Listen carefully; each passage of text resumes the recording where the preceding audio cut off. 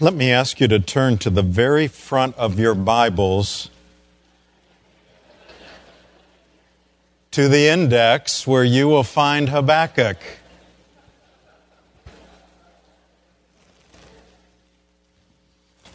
Now, I say that because it's only 3 or 4 pages long in most Bibles, and it's not a book that most people have spent a lot of time in. So don't be embarrassed by looking in the index. I've got a paper clip on it for myself, actually. And while you're turning to that, I want to reinforce what was said earlier about the speakers for the next 2 Sundays. You are going to enjoy them. Dr. Frank Barker and Dr. George Murray. Both of these are highly in demand at missions conferences. They do this all the time. They have both had significant ministries, and we're privileged to have both of them coming to be with us, as well as other missionaries. And we're going to Skype in some missionaries during Sunday school to be able to talk with them. We've got just a great conference planned, and I hope that you will take part in every part of it. And please be praying this week in terms of what the Lord would have you, how He would have you take part in our faith mission giving, which we will talk about again next Sunday.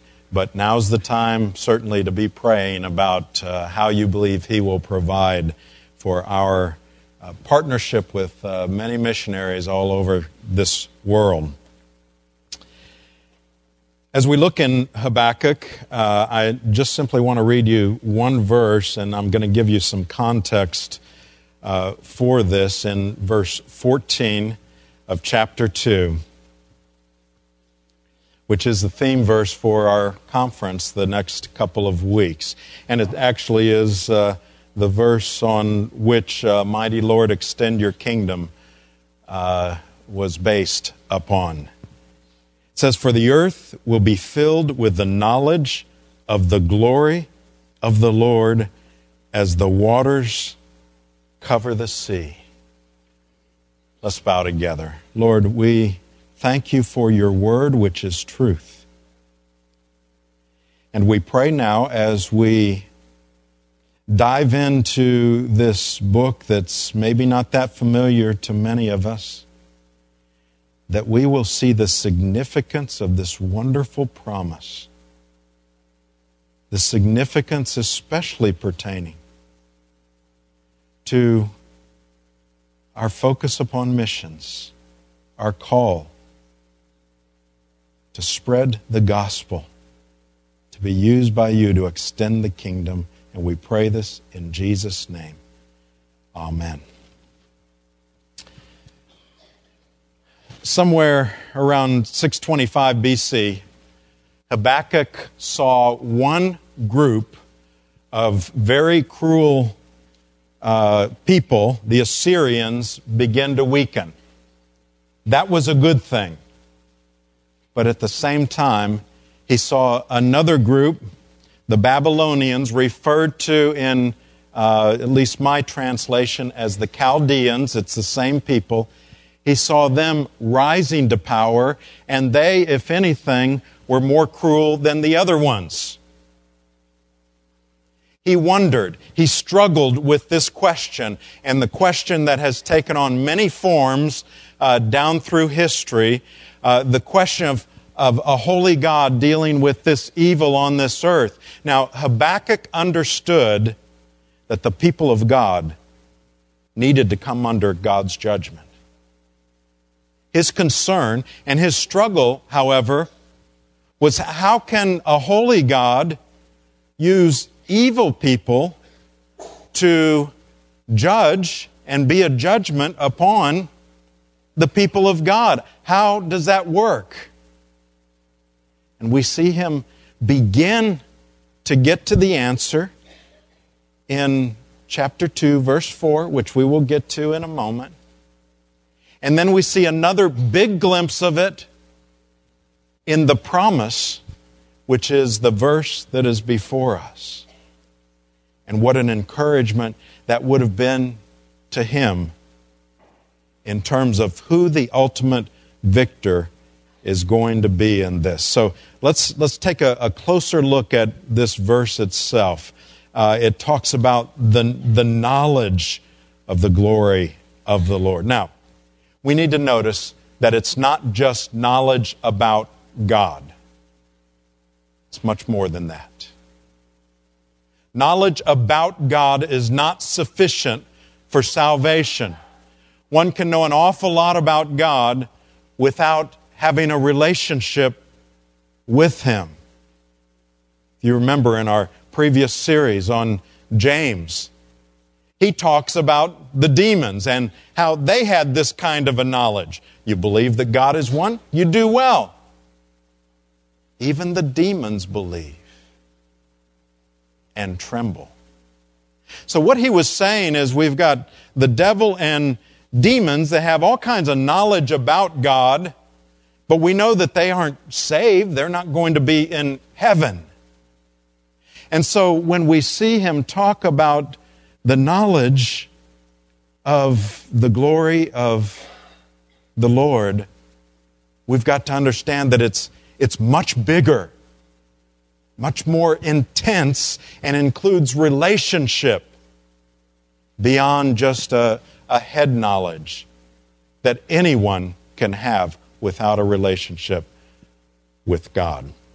Martin Luther was a part of a church that was teaching that there were certain things you had to do in order to have a relationship with God. They didn't use that term, but that's basically what the focus was.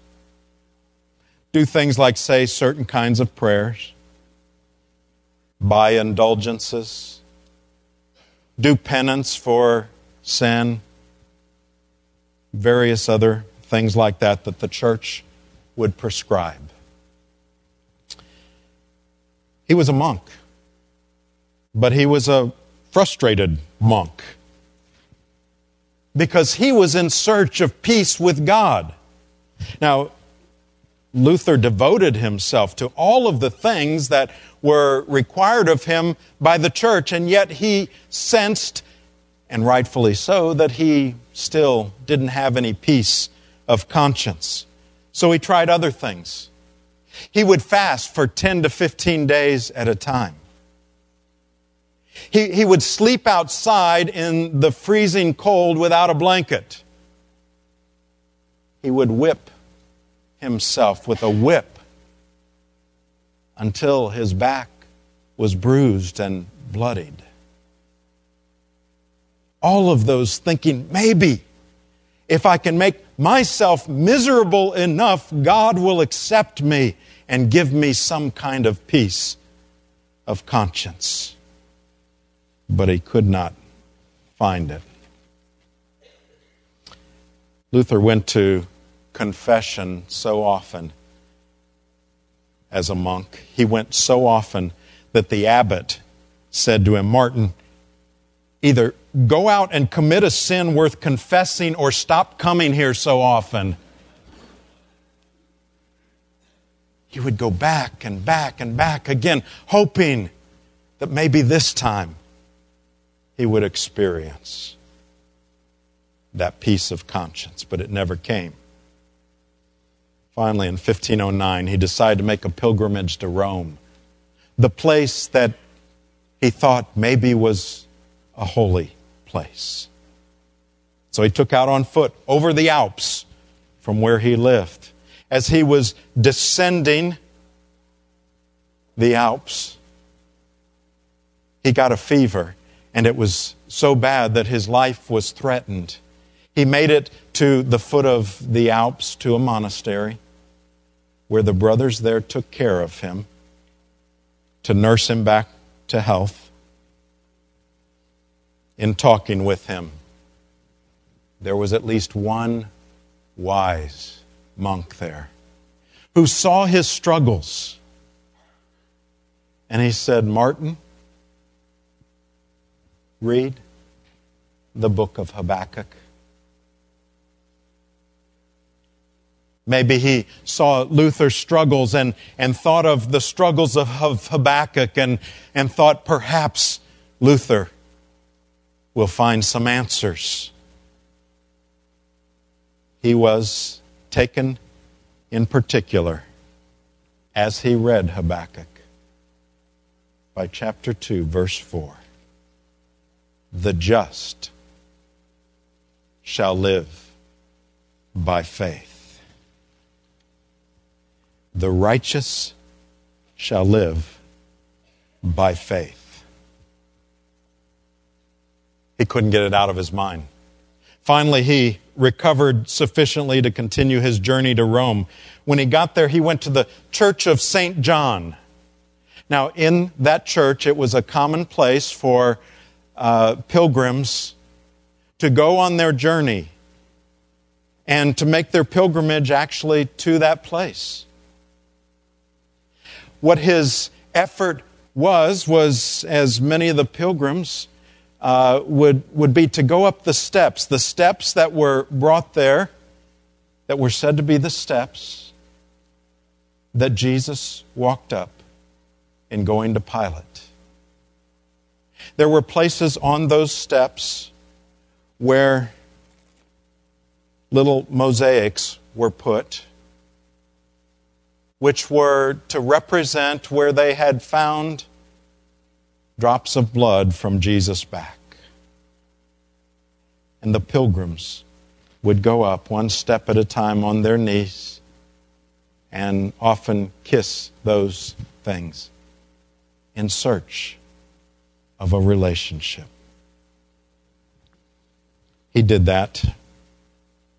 He had his whip, again seeking peace of conscience. Going up the steps on his knees, he got halfway up, and there in his mind was that which he could not get out. The just shall live by faith.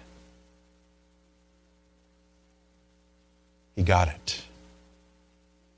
He understood finally that it was not about things that he could do or that someone could tell him to do that would get him into relationship with God. But it was about faith in what Christ had done on the cross.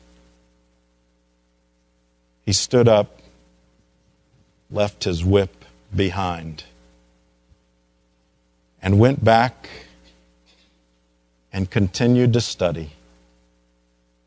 Out of that and his writings came the Reformation with the focus upon grace, upon faith, upon the Scripture itself, upon all of those leading to real relationship with God. That it's not about what anyone can do. It's not about what we can know in our head. Luther had all of that knowledge and he had no peace of conscience. But it's about believing and trusting. Habakkuk 2:4 says, "Behold, his soul is puffed up. It is not upright within him." In other words, those that try to gain God on their own will be proud, but the righteous shall live by his faith. That was Habakkuk's answer, the beginning of it. And that leads to the great promise. But here we see the gospel, the good news that Luther finally was able to understand. Now notice in the verse before us, it talks about the filling, talks about how the earth will be filled. And then it uses the phrase, as the waters cover the sea. Now think about that. I have to admit, I puzzled over that some this week. What does it mean that the waters cover the sea? Now that's a common phrase, but aren't the waters the sea? What's it mean that they cover the sea? And as I looked further, I think if we wanted to make it the fullest translation, maybe we could say the bottom, that covers the bottom of the sea. But here's the point, without getting bogged down in all that. The point is full coverage. The knowledge of the glory of the Lord fully covering His creation. That's the call to global missions. It's the promise that His glory will be known.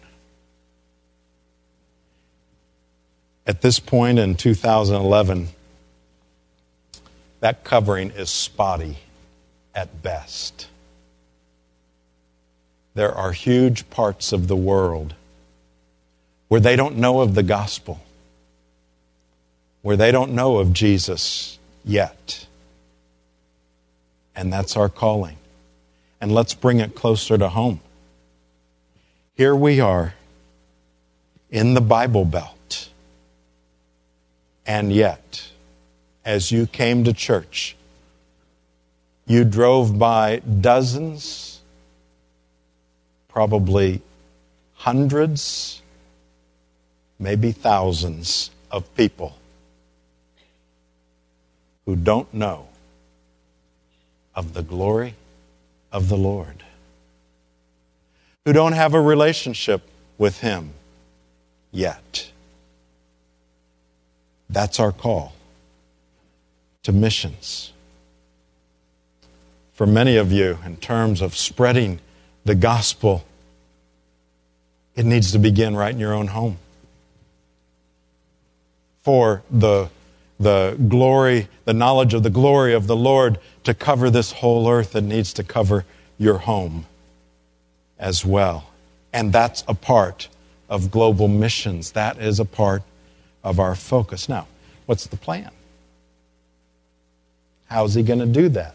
If this is a promise, and it is a promise of some time in the future, then what is the big plan that He has in order to make this good news, this gospel, this knowledge which is relationship, known throughout the world? Here's the thing. When God first created the universe, including the waters of the earth, He did it out of nothing. He did it by the word of His power. He spoke, and boom, there were the waters. There were the seas. There was the earth.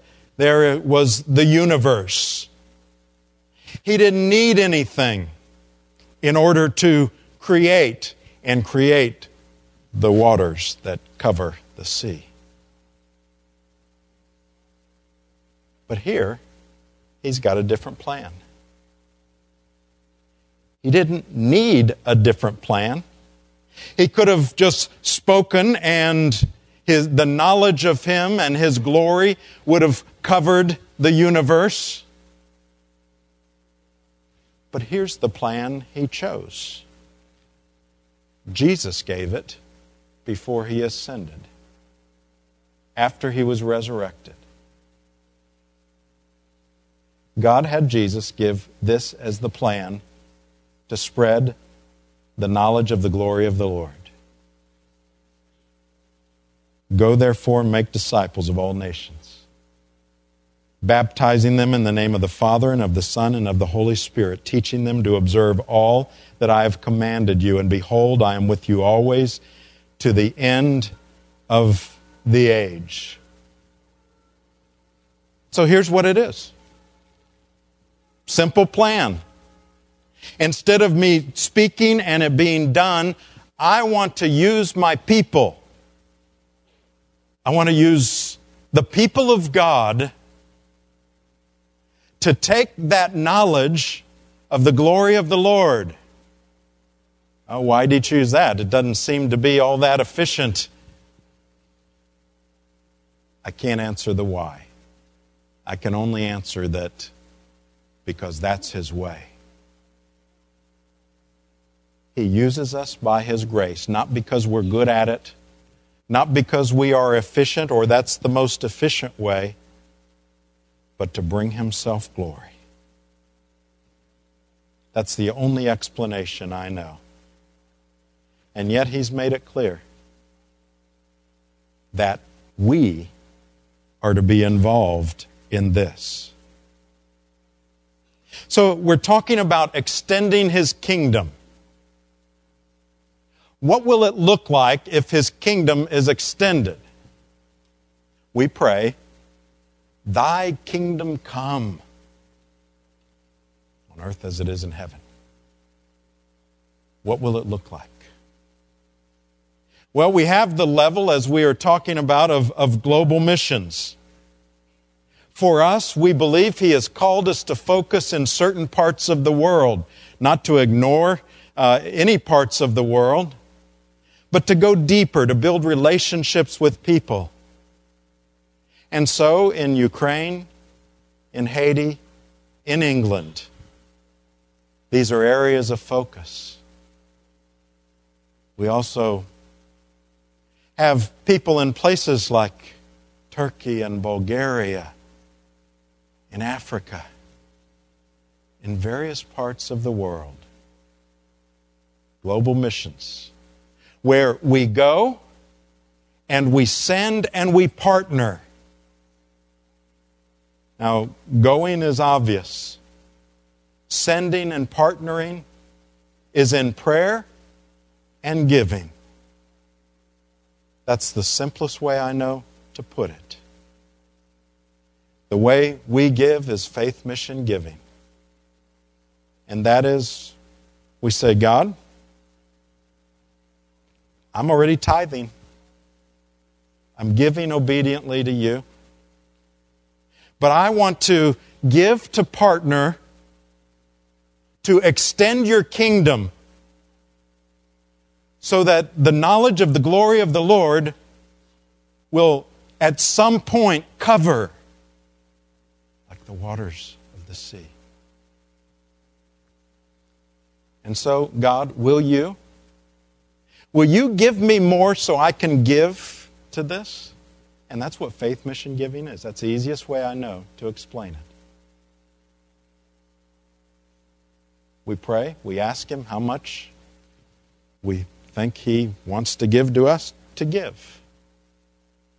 And that's how He has provided.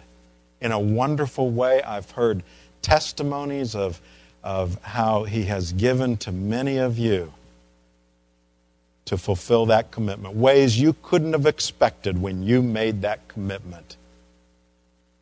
My own faith has grown because of that kind of commitment. But extending His kingdom isn't just out there.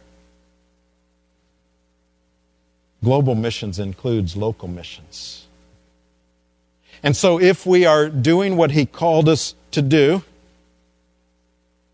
we will focus on things like we do,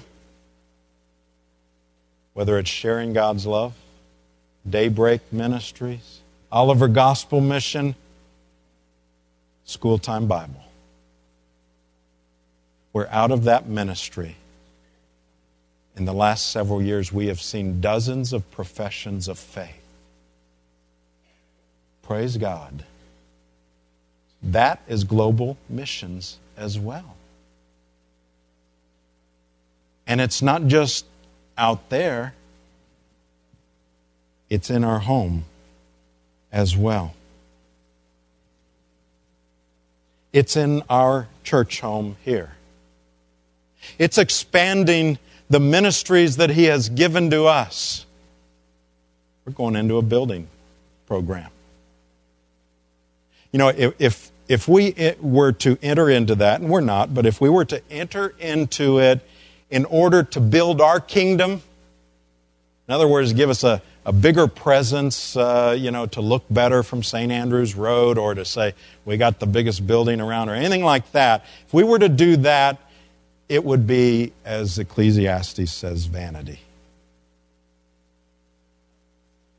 we would not be going into it for that reason. But we've got ministries that just continue to grow. Our youth had their biggest attendance last Wednesday night. They not only are out of room, they are in, literally, we call them the sap shacks, and that used to be a beloved little name for that. But that's a good description of what they are. Our worship and arts ministry has grown. Our choir keeps growing. Now, we got a couple of choices. We can say, okay, that's it, no more growth. But I can't believe that that really is the answer. And so we enter into this by faith, looking to God to see what He will choose to do as we expand our ministry for one reason: to extend His kingdom, to be used by Him as weak, imperfect vessels, to be used by Him. And then we've got to know that extending His kingdom, and this is really where it begins. You know, it's easy for any of those to be the out there things. But when we pray, Thy kingdom come, we've got to start with right here. Extending His kingdom in our hearts. And when that happens, we will see hearts that are captured for Christ. We will see people making decisions based upon their knowledge of the glory of the Lord, their relationship with Him.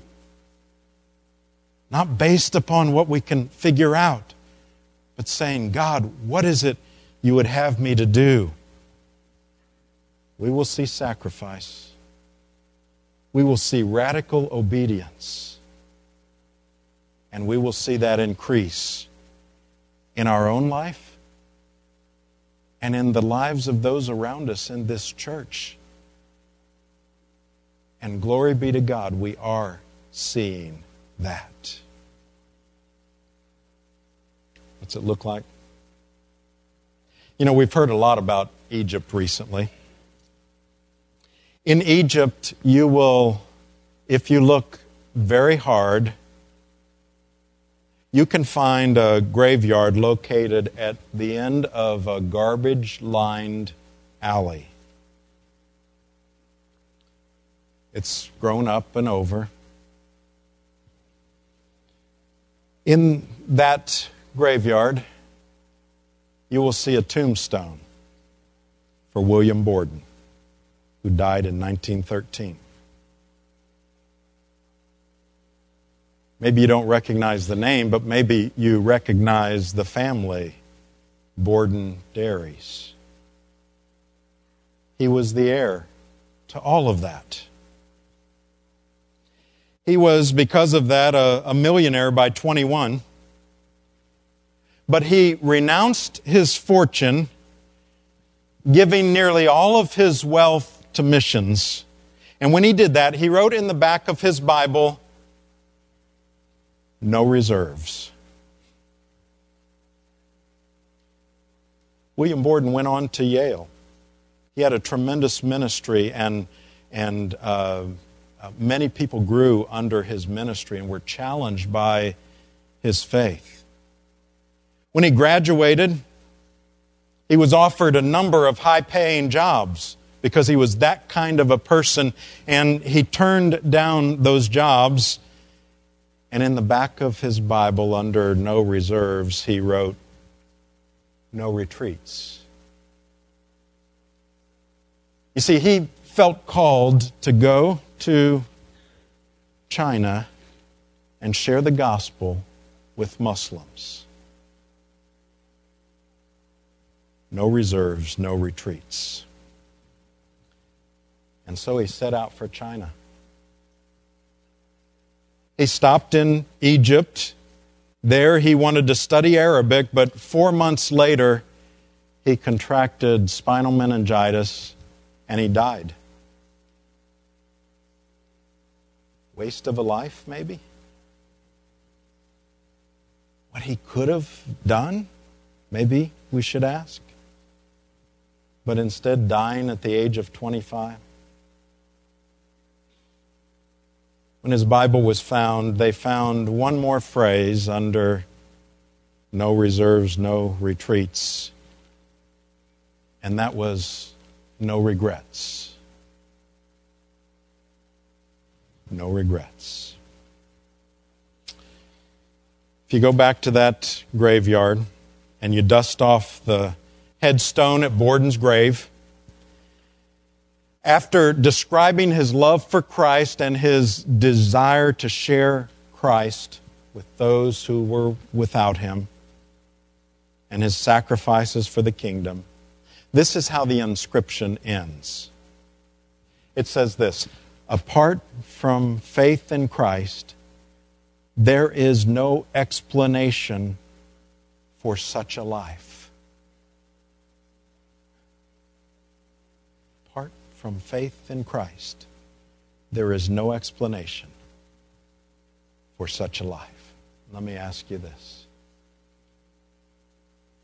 What is the explanation for your life?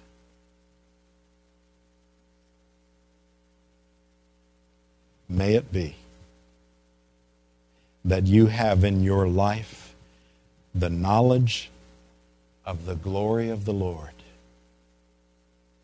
in Jesus Christ. May that be the only explanation for your life.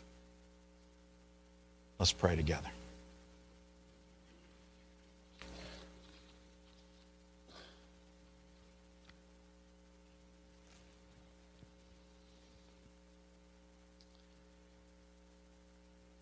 It is our desire, Lord, to see you extend your kingdom. Extend your kingdom. Will you help us to be obedient? Will you cause your kingdom to come in our hearts, so much so that when people look on our life, they will know